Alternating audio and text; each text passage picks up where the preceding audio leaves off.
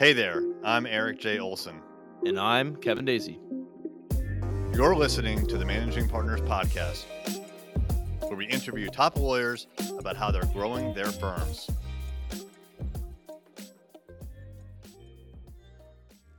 Hey everybody, I am Eric J. Olson, co-founder of Array Digital, and we are back for another episode of the Managing Partners Podcast.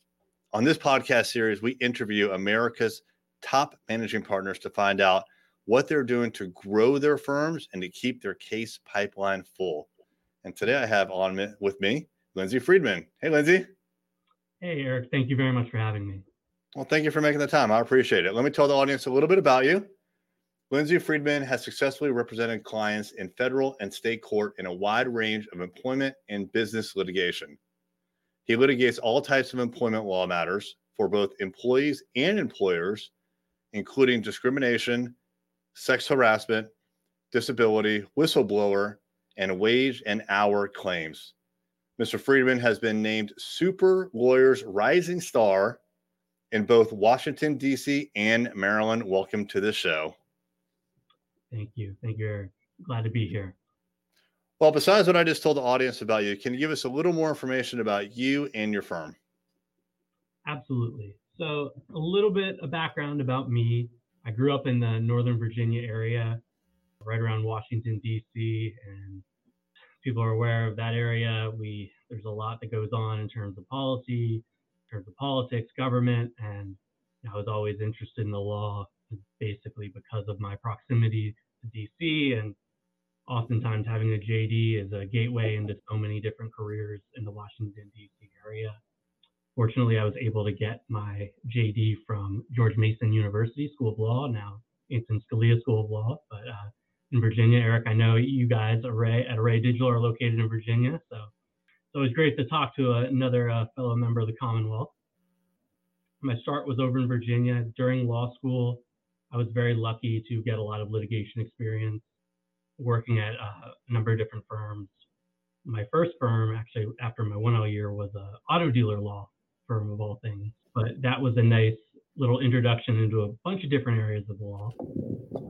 Surprisingly, dealerships deal with a lot more areas of law than people would imagine. So that was a nice foray.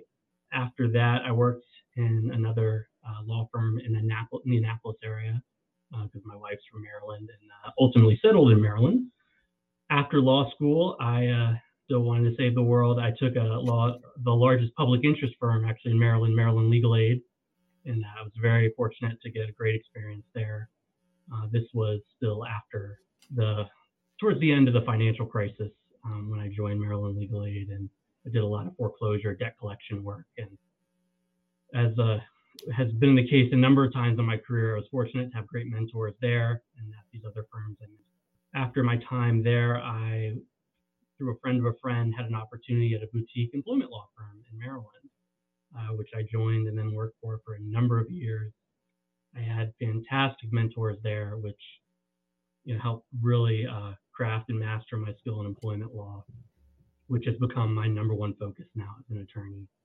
And at that firm, that boutique employment firm, we handled all different types of employment law, pretty much everything except for workman's comp we did over at that firm.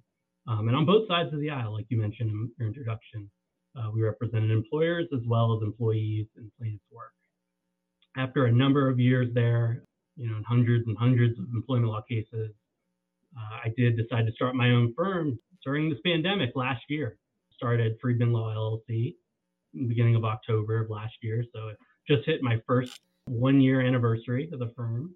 Glad to report that the firm is doing extremely well, and we are extremely busy and really making a difference in a lot of people's lives. So good for you. Congratulations. Definitely not an easy thing to do in the middle of chaos that we just experienced, the pandemic. But, there's probably never really a terrible time to start a business, because even during something like a pandemic or a recession, there's a lot of people exiting industry. And if you come in, it's a good time to establish roots. And then as the economy comes back up, hopefully your boat can rise to the tide. So congratulations on 1 year. Yeah, thank you. And I will say, in terms of timing, it worked out extremely well. People know from the headlines, employment law has been a booming because of the pandemic. We have COVID for one thing. Businesses are trying to figure out how to do the right thing. Employees are trying to grapple with, how to stay safe in the workplace, what their rights are as well. In addition to that, too, the other things that led to my decision were obviously the Me Too movement. I do a lot of sexual harassment litigation. And then Black Lives Matter as well. I do a lot of just race discrimination.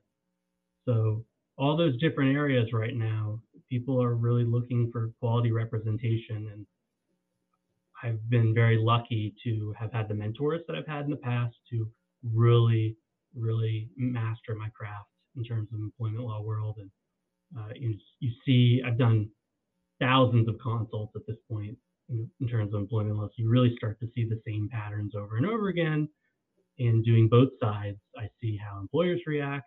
I see what arguments work best for the employees, and really try to master or try to get the best possible outcome based on all my experience.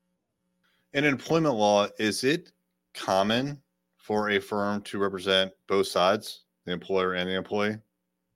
Great question. It is less common. I will say since starting my firm, I have focused more on the employee side, on the plaintiff side. I've gravitated towards that area. I still do defense work, as I mentioned, more for small businesses, though, less for the big companies and more for small businesses, and use that area of expertise, use that knowledge to help small businesses grow versus representing some of the larger players, which can create conflicts, and that's part of the reason it's less.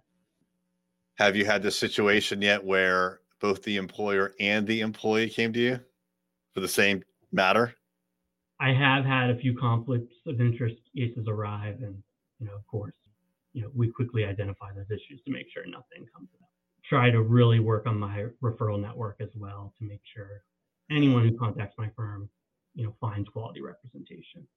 That's good. What do you do to kind of cultivate that referral network? One, obviously referrals, as I mentioned. However, since obviously your area is digital marketing, it makes more sense to focus on that for today's conversation.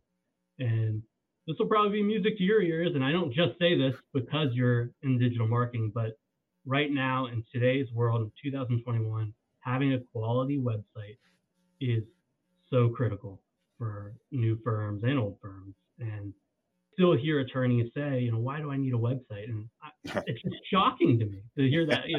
If you don't know, if an attorney doesn't know why they need a great website in 2021, it might be time to just look for something else, because that's the way of the world.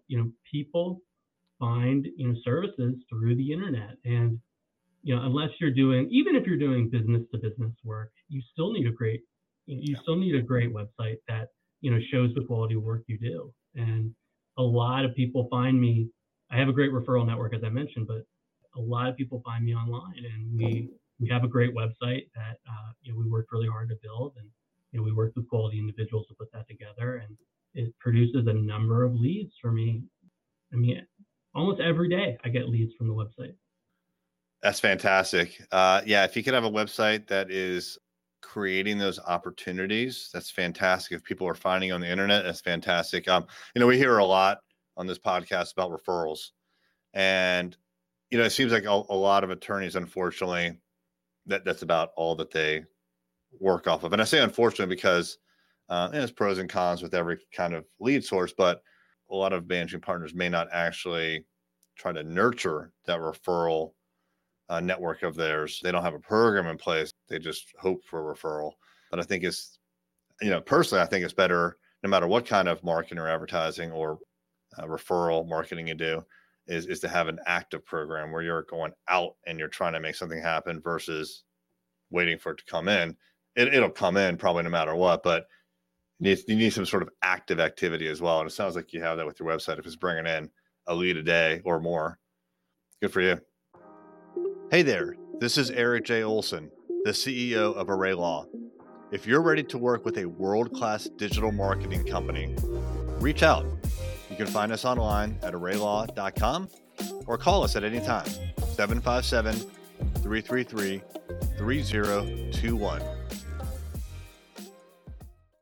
Yeah, thank you. And It's all about finding quality people to help you. I have a great team that's behind me in my firm, and and I'm sure you have the same conversations with your clients every day. Attorneys, the big mistake I see is they're not willing to work with great, vendors and great, business people like, Array Digital, for example.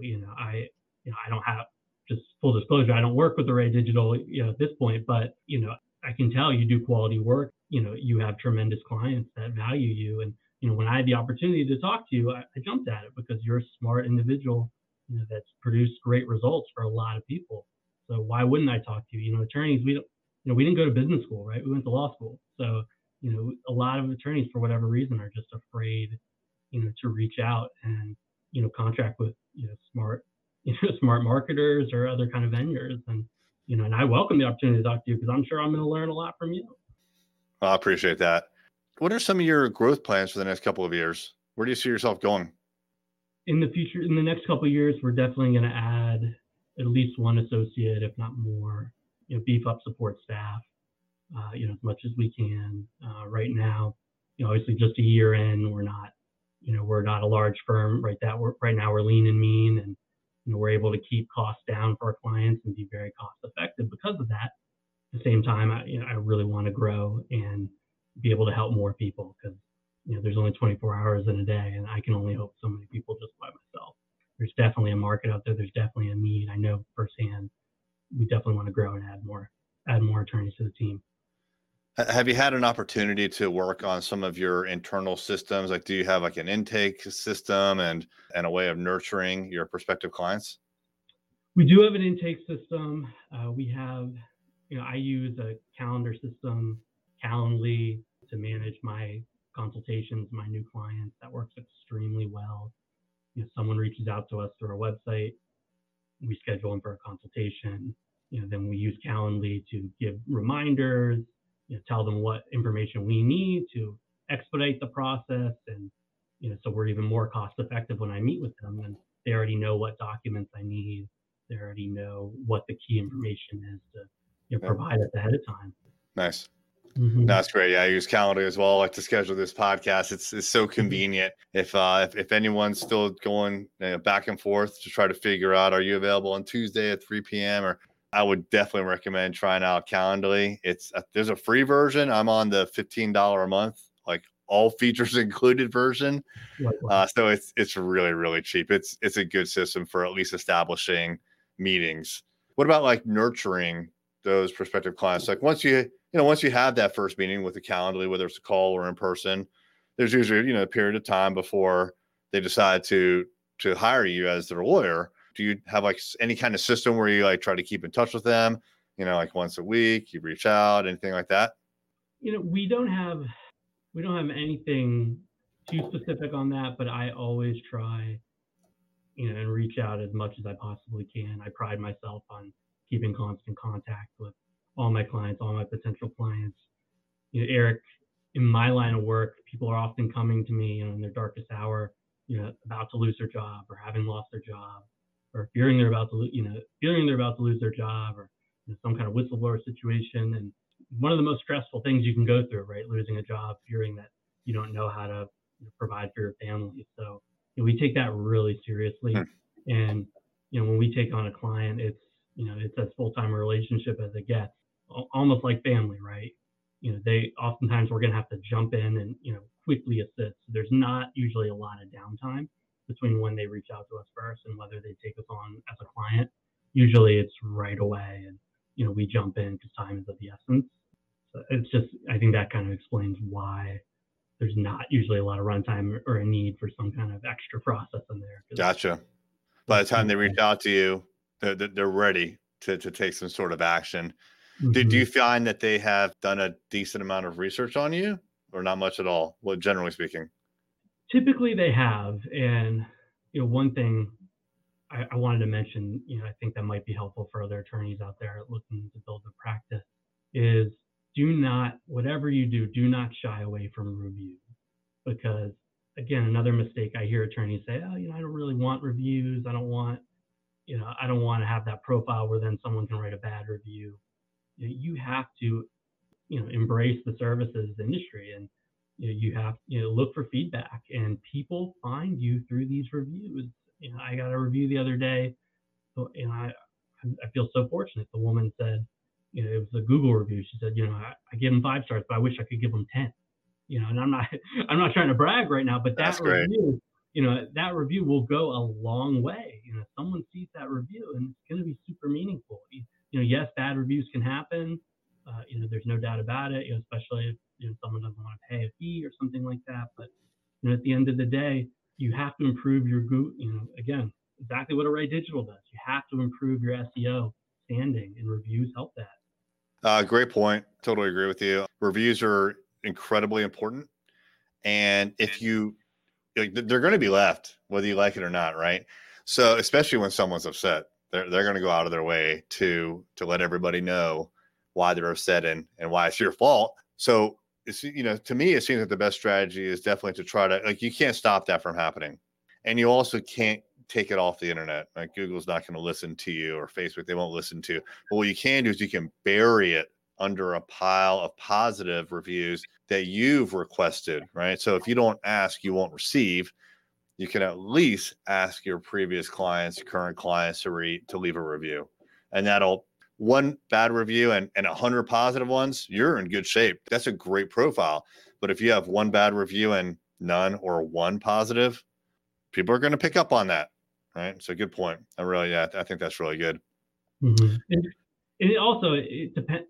Depending on what area you're practicing in, it could be even more meaningful, because there's certain situations that are embarrassing, right? And people don't, if you want a will, for example, you'll ask, Bobby down the street, you ask your neighbor, hey, who's your wills guy?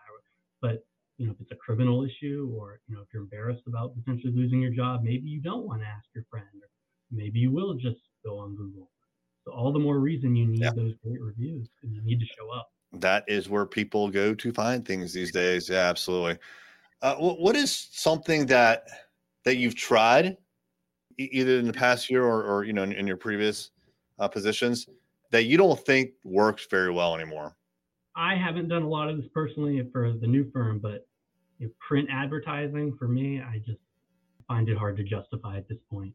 There's certain industries I'm sure it makes sense for, personal injury, billboards kind of thing, but newspapers, magazines, I think that's harder to justify.